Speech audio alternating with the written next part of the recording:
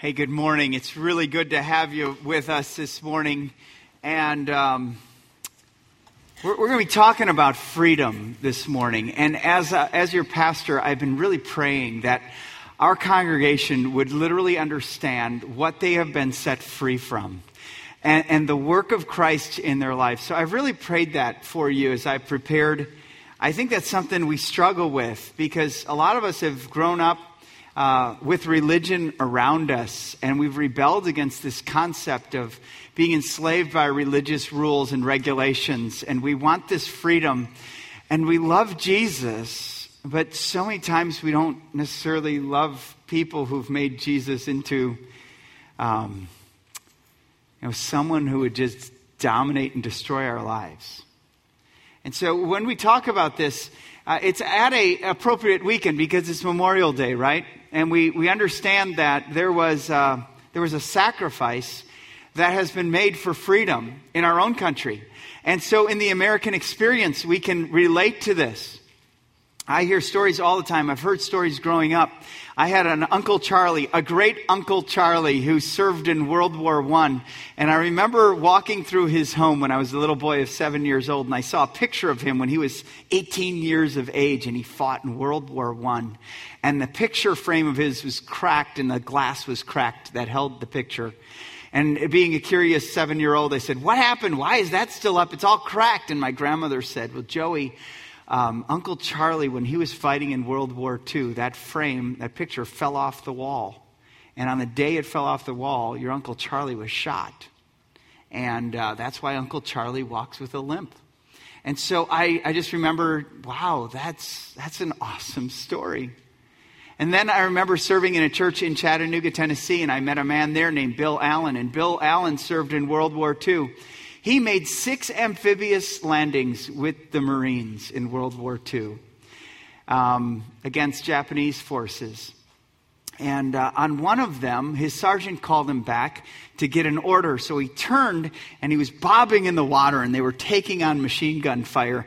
And he turned and went back, received the order, and the guy who filled his place was shot in the head. And he said, he shared in his testimony just how each time he was in God's hand, he learned to trust his life in God's hand.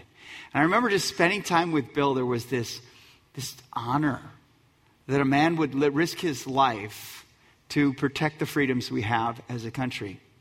My father-in-law, J.R. Smith, served in the Pacific during the Korean War. And he visually saw the test of the hydrogen bomb in the Pacific Ocean. And when that bomb went off and they saw the mushroom cloud and they saw the blast and they had to cover their eyes to not have their eyes and their retinas burned by that, they all had a holy fear that they would never, they kind of had this picture, we hope we never have to use this weapon against anything in this world. And then I met a man named Roger Ingvelson who served in Vietnam. And Roger was a pilot. And as Roger was doing a bombing run there, he pulled up and was shot down by the Viet Cong and parachuted into a rice paddy and was captured. And for 7 years was at the Hanoi Hilton with now Senator John McCain. And he was beaten. He fashioned out of the corner of his prison clothes an American flag. He just put blood for the stripes.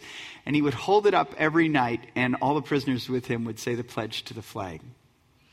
They only called him in to talk to him when bad news was there. And while he was in prison there, his wife died back here in the States. And they told him that news, and then they sent him back in. But there was, again, a sense of honor for Roger, a man who served this country and was in captivity for 7 years as political bait. And I honor that. And even as I look out here, I know some of you have served in the Gulf War and served in Afghanistan and served in Iraq. And we thank you as a congregation. And we want to remember your sacrifice because you point us to the greater sacrifice for all of us that has been given us and really set our souls free. And that's this side of the cross. You see, that the cross was when Jesus got up and died for us and sacrificed his life so that we could be set free from the wrath of God, the power of sin and death, and everything God wants to give us in a life with him. It's not religious slavery. It's spiritual freedom through Christ. So as we talk about this, we live in an experience of people who've given their lives. And we thank you. And I want you to remember tomorrow as we celebrate Memorial Day here in the States, thank God for those who've gone before you. You all have stories. I've shared some of my stories with you. You have all stories of people you know, a relative, a father, a mother who served our country. Thank them and thank God for them as we celebrate this as a country. You know, Paul, the Apostle Paul, was committed to this type of freedom, this spiritual freedom that Christ has set us free. And Paul called the church in Galatia to live in this freedom. He went there and he promoted the gospel. And the gospel is the simple news is this: that God loves you and that God gave his life for you. And everything that you've done to offend him, he has paid the price through Jesus Christ on the cross. So it's not in what you're doing that saves you. It's only what Christ has done. And the gospel says it's a free gift. The gospel says you're a whole lot worse off with God than you ever could imagine, but you're a whole lot more loved than you could ever dream. Because God, in the person of Jesus Christ, came down and lived a life you could not, lived in perfection, died a death that would finally and fully satisfy the wrath of God and the judgment of God, and then rose from the grave to give you and me eternal life if we would simply receive it. The gospel is all about the work of God. And Paul preached this to people steeped into religious thought in a pluralistic secular world that basically said, whatever your way is to God, whatever way you want to go, that's okay. You just do it because sincerity gets you in. Good works to get you in. And Paul said, no, it's not in your works. It's only in the work of Christ. Believe him, trust him, follow him. Well, he preached this to the churches in Galatia, and they loved it, and they turned to Christ, and the gospel was advancing beyond all speculation. It was advancing in the lives of people, and he left to spread the gospel further, and false teachers came in, and they said, okay, that sounds good, but in reality, that can't be that good. And so, therefore, you need to keep the law in there. If you're Jewish, you need to keep being circumcised. And if you're not Jewish, you need to be circumcised to be in a Christian group. And you need to follow the law and be obedient to the law. If a man is justified by the law. And Paul heard this false doctrine being promoted and people moving back into being enslaved by religion.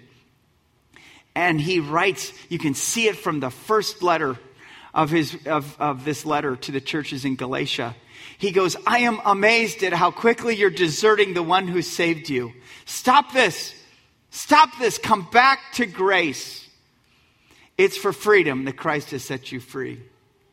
And so he called them back to it. And, I'm just guessing that whatever you're enslaved to this morning, whatever you're dealing with, that you're stuck with, that you're wondering, why don't I have joy in my life right now? I go to church all the time, but I don't live with this freedom. I'm going to guess it's not circumcision this morning, okay? That's not what we're dealing with. We're dealing with other issues. Some of us are dealing with legalism. That picture of self-righteousness that we are constantly comparing our goodness with the people around us. Some of you may even thought, I'm going to church today. Not like my neighbor. They're golfing. And you do us and them kind of comparison, which robs you of freedom. The freedom that Christ has come to give you.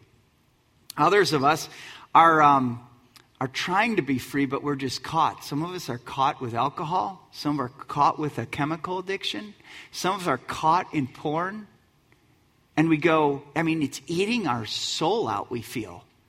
That we love Jesus, or we want to love Jesus, but we've got that. We can't seem to can't seem to kick that out of our lives. It just keeps on coming back, and we wonder, man, I'm just enslaved. Others of us are dealing with anger and rage. It just wells up and goes, man, why can't I be free from this? Or gossip. Some of us have worry and fear, and it's moved us to be negative, to question, and to be skeptical about everything in our lives. And instead of bolstering confidence in the people around us, we are always questioning them. And it's causing havoc, and we're not living in this freedom. And yet we can even come to church week after week and still not live in this freedom. Some of us are hurt, and we're frustrated. Something has happened in our lives where we're hurt. We couldn't get over that hurt. Some of you have been hurt by a church. Some of you have been hurt by a pastor. So every time I get up to speak, because I'm a pastor, you're questioning. You're looking at afar that the rules don't apply to you. The word doesn't apply to you. And you don't feel free. So it's left you passive, tearing down rather than building up. What's stolen your freedom today? What is it? We all have our topics. We all have our areas. We all have our issues. And the hope that I want to give you is that Christ has come to set you free. He has. If you'll simply allow him to set you free and live the way he's called you to live. Not with religious rules and regulations, but a life of freedom, wanting to follow him. And so as we do that, let's read what Paul says in Galatians chapter 5, to which he called the church. It struggled with a different issue, but the same heart that we do today. In Galatians chapter 5, verses 1 and 2, and then we're going to read verses 13 through 15. Read it along with me. It says this: For freedom, Christ has set us free. Stand firm, therefore, and do not submit again to the yoke of slavery. Look, I, Paul, say to you that if you accept circumcision, Christ will be of no advantage to you. And then let's move down to verse 13. You were called to freedom, brothers. Only do not use your freedom as an opportunity for the flesh, but through love, serve one another. For the whole law is fulfilled in one word: you shall love your neighbor as yourself. But if you bite and devour one another, watch out so that you're not consumed by another. Paul's going to talk to us about 3 ways we have pursued freedom. And actually, they're just 3 ways we have gone back into enslavement. The one way that we've gone back, and that the church there is they saw that the gospel was free and the work of Christ was done, that was free for them. But they thought, no, I still got to measure up. I still got to perform. So there's that performance base. And then there's another group who goes, wow, we've got freedom. And they cast off everything, including God. And they go, since I've got fire insurance, I can live however I want to. And so I can just charge my sins on the Visa card of grace and just go back there and do whatever I want because, hey, I'm in the club, so I can live however I want to. And Paul says, you don't understand grace if that's how you're living. And he calls us back to a defined purpose, a defined direction for our lives. And you know what? He says the choice to be free is going to be influenced by some things. Throughout this book, he's going to say it's based on, number 1, 2 foundations. One that you have a choice with. One that's true, the other that's false. And I go, okay, well, isn't true and false what's true and false? Isn't that subjective? To each person its own. And Christianity says no, truth is objective. Truth was given from a truth source, God, given to us. And that truth source is the Word. He's given to us His Word, that we're to find who He is and how to follow Him and what He's all about.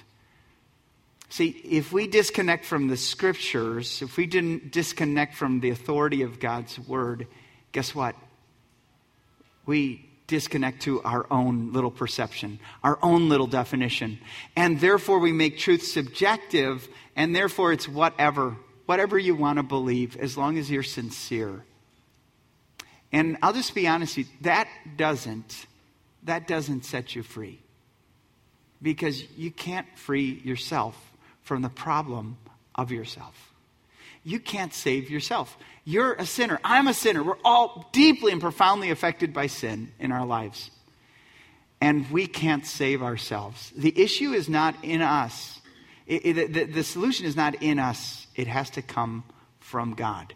And Paul says that's the basic foundation. Truth or error. Secondly, there's two conditions. One, performance, and the other, grace.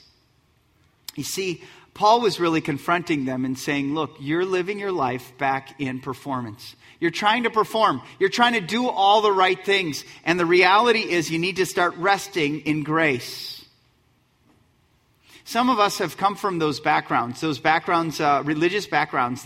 You thought you had to be good enough, where you thought, I'm going to church, therefore God's impressed with that. And I'm not swearing. I didn't swear that day when that guy cut in front of me, so I'm really doing well. And we look at our walk with Christ based on our performance. And performance is exhausting. Grace is relieving. Because grace says that none of us are any better. Performance says we're measuring up and I'm either in or I'm out. I'm accepted or I'm rejected based on my works. Grace says you're accepted. No question asked. You're accepted by God. We have to live by grace if we're truly going to be set free. There's also two motivations. One is exhausting. The other is liberating.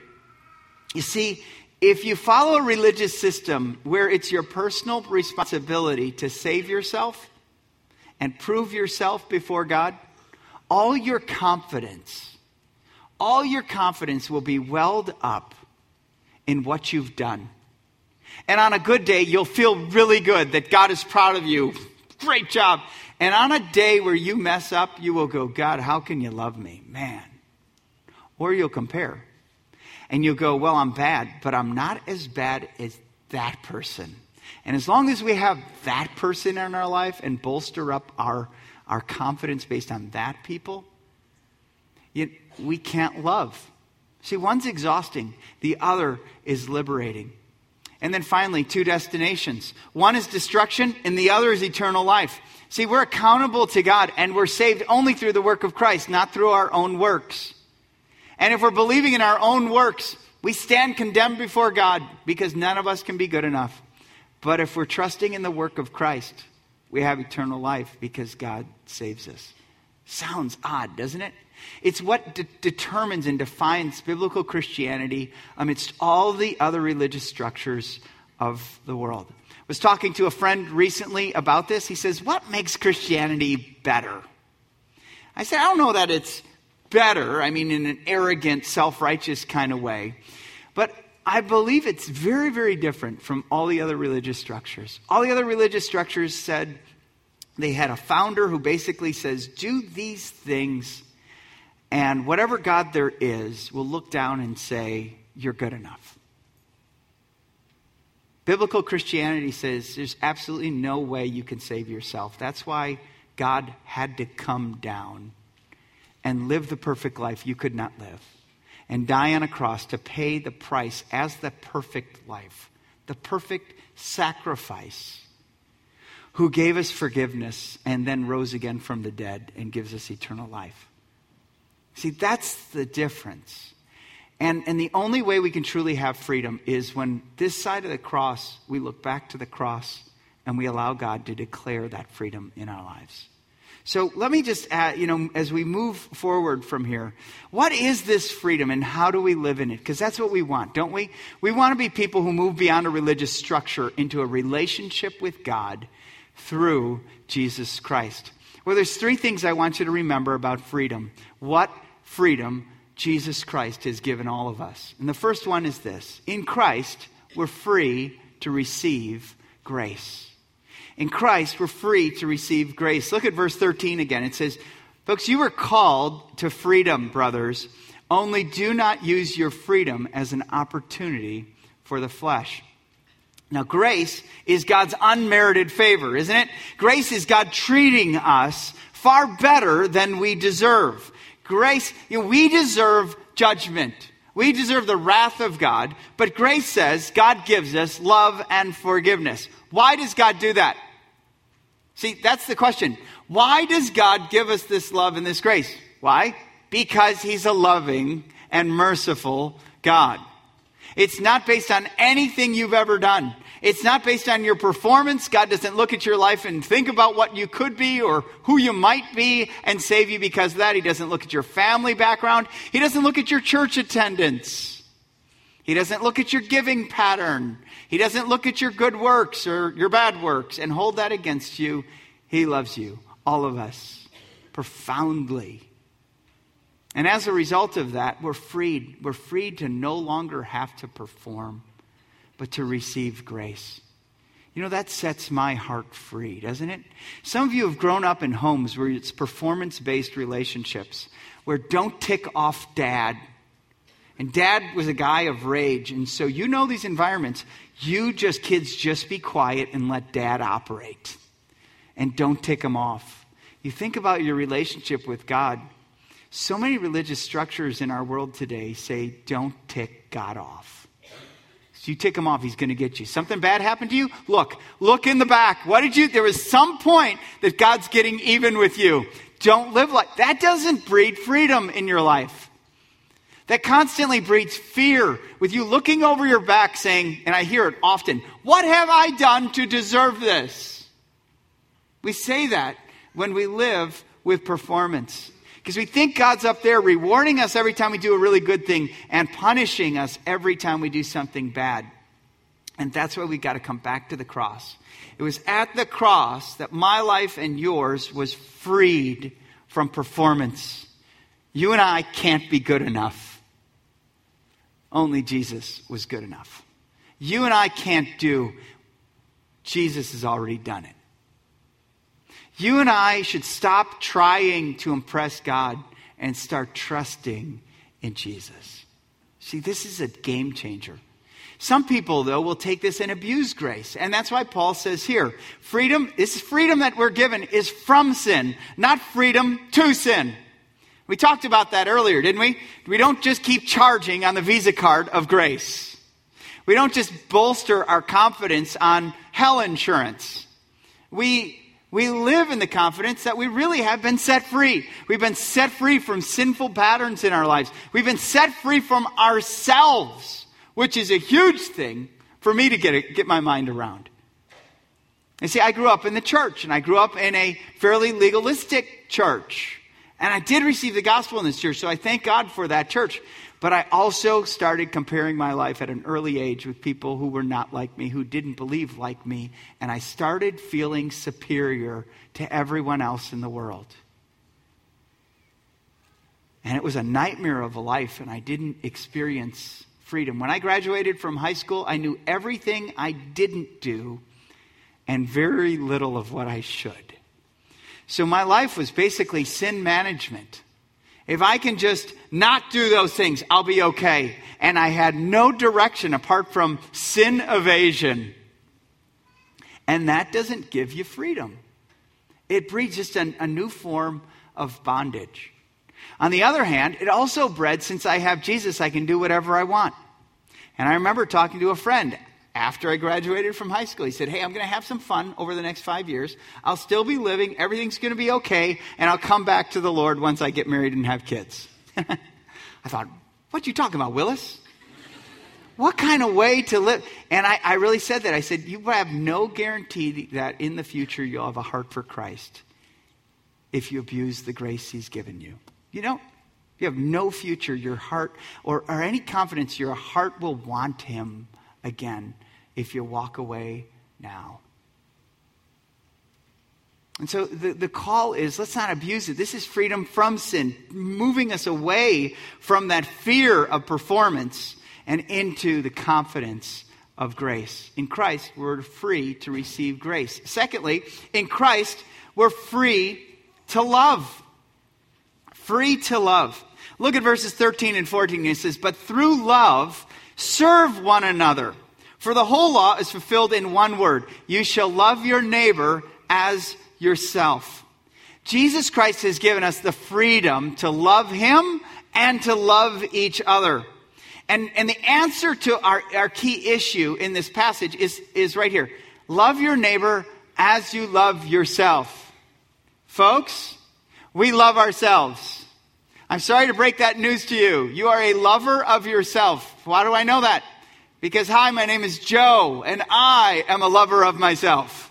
I wake up every day knowing exactly how I feel, what I want, how people can be sensitive to me, how people can serve me.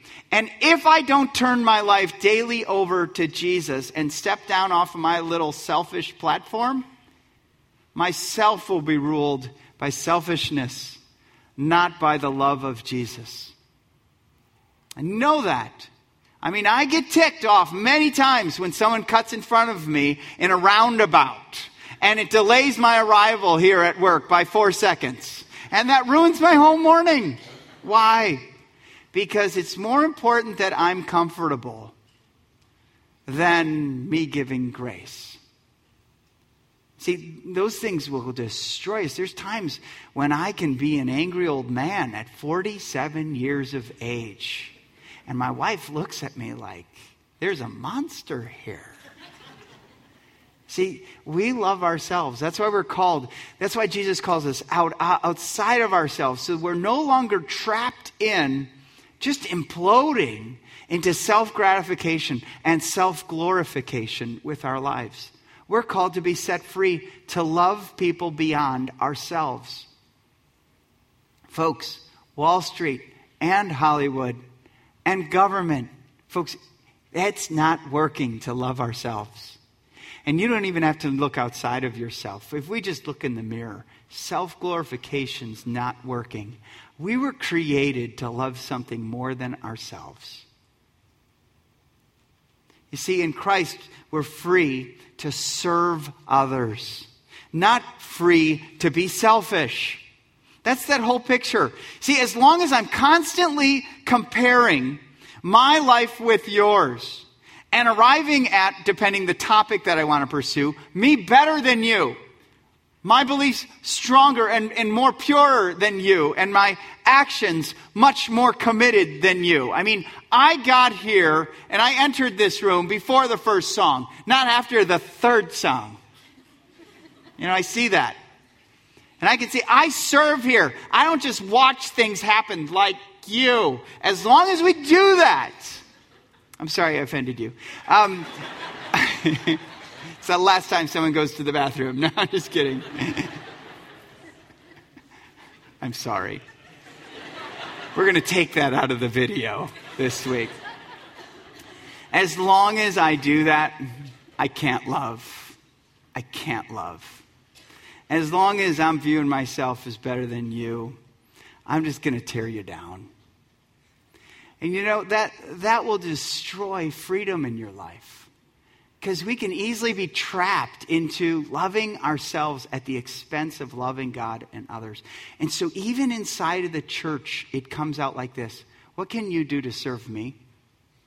Why aren't you taking care of my children? Why aren't you doing this for me and my family? The other church we went to did. Yours doesn't. And we get into that. It's all about me. That's why we're called. What are we called to do here? Serve one another. See, the remedy for self-love is service. We're called into serving. I have to tell you that there's one week during the summer that has radically transformed the lives of my two older sons, James and Jack. And that's Camp Barnabas in Purdy, Missouri. And they're getting ready to go there again. But the first year was fascinating. They went and they served children with cerebral palsy, where they come alongside these children, and for 23 and a half hours during the day, they're with them. And they help put them to bed at night. They help wake them up in the morning and get them dressed and use the facilities and take them and feed them and clean up after them and enjoy the whole day. And you would wonder, you know, camping experiences. What do we focus on camping experience? Fun, right? And we go, how can I have fun? How can I ride on the zip line and go down the water slide and be with all my friends and meet the girl of my dreams? And we can do all this in a camping environment. So as a parent, I'm kind of going, doesn't look like much fun to me. And yet, if you trace it, it's not just my kids. If your child has gone to serve at Camp Barnabas, you'll see it's radically transformed them and how they love, how they're willing to step down off their platform and serve. Some of your best moments are times when you've done that with your life. You've stepped down and you've served others. Why does this just fill your soul? Why? Because it models Jesus stepping down from the praise and riches of heaven into the poverty of this world and loving people and living for people and dying for people. You see that even the Son of Man did not come to be served, but to serve and give his life as a ransom. See, whenever we align our lives with the love of Christ, guess what we find? Freedom. Freedom. You align your marriage to the pattern of this world where you love me and I'll love you back. You love me 50% and I'll love you the other 50%, which in reality is no one loves me as much as I love myself. So if you can't love me that much, I'm not going to love you back. And we wait for the other person to love us before we love them back. And so marriages just wait and they implode and they die because we're following the wrong pattern and we're enslaved by it. So folks, Jesus came to set us free to love. To love him. Why? Because everything I have is because he gave it to me. Everything I stand is because he worked for me. I owe him everything. I could never pay him back, and I don't try to perform. I get to follow him, which is the final thing he's called us to do. And it's the final thing that he's given us freedom. In Christ, we're free to follow. Not out of fear, but out of life. It's life-giving to follow the pattern of Jesus in our lives. Here it says, brothers, if you bite and devour one another, watch out that you're not consumed by one another. Strong words. But the church in Galatia were fighting for this freedom. And the one group said, if it's not performance, you're not in. And they were devouring one another. It's kind of the picture of these wild dogs fighting for a carcass. They're just tearing apart grace. It's interesting, the whole concept of grace and love in the life of Paul, because in Acts chapter 9, it describes Paul as Paul was breathing out murderous threats for the disciples. He was out to destroy them. And the gospel of Jesus Christ set him free. And he was someone whose life was radically changed. And he followed Christ with his first and his best. And he called people to follow. And this is where we're free to obey, not free to run wild. Some think we just kind of just follow our own pattern of love and follow our own pattern to just cast off God's model of selfless, sacrificial love in order to love people their own way. But if we want really a good proof text of this, look at the 1960s. Because in the 60s, people just said, all we need is love. And so we just cast off whatever feels good. Do it! And because of that, what do we have? We have a lot of sexual relations, but we don't have a lot of commitment. Why? Because I don't feel like committing when it's a difficult day. I feel like doing that just because the sun shines out today. And we want a proof text on this. Let's look in the halls of our junior high schools. Commitment is not really there, but feeling is running high. And you know what? That's why we always have to come back to follow the pattern of Jesus in our lives. Love is going to be selfless. Love is going to be sacrificial. If you are here and you're longing for this love, you found it in Christ. If you are here and you want to be set free in this love, follow Jesus. Because the cross has freed us to follow him. That's why if you're interested in a relationship, the best thing you could do is love Jesus passionately with your first and your best. Because here's the deal. If he's going to bring someone into your life, how are you going to find that person?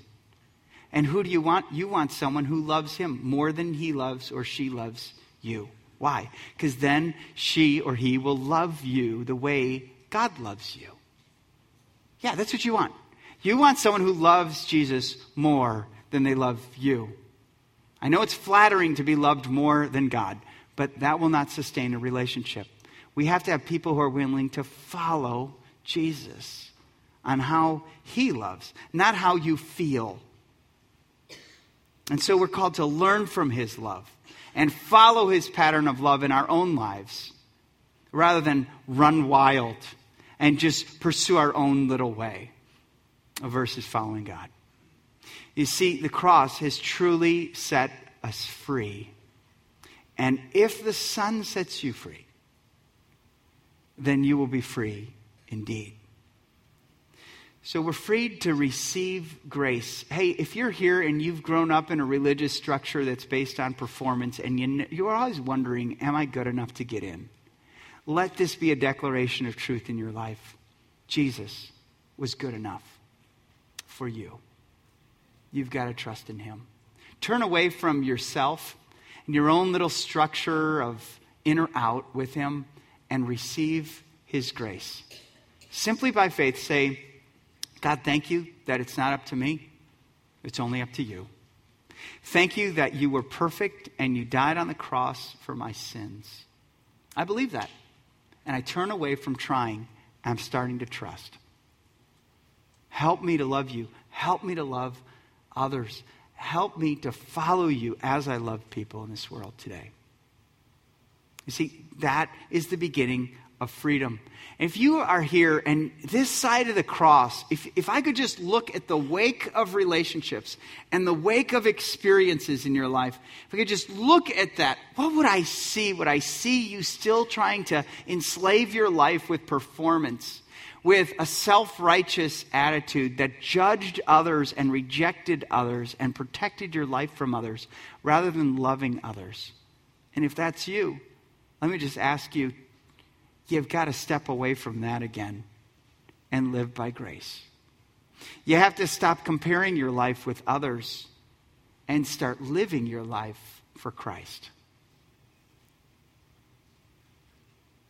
And if you're here and you just kind of have been living on your feelings and just been enslaved by your feelings, it's time for you to follow. It's time for you to follow God. Whether you feel like it or not, because you realize there's joy in obedience. Because you're freed. You're no longer enslaved by works.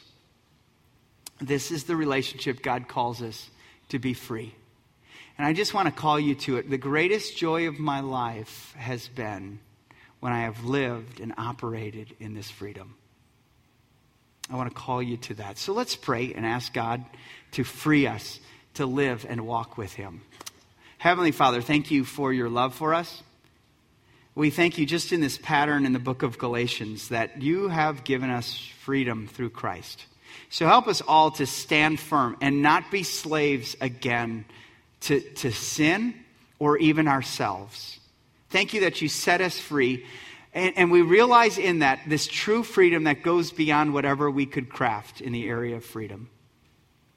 Lord, move us to receive your grace, to love, and to follow you. For it's in the name of Jesus that I pray. Amen. This morning, as we take our offering, I want to point your attention to a video that is a humorous look at God owning everything and giving him your first and your best. And then we'll discuss it. So take a look at this.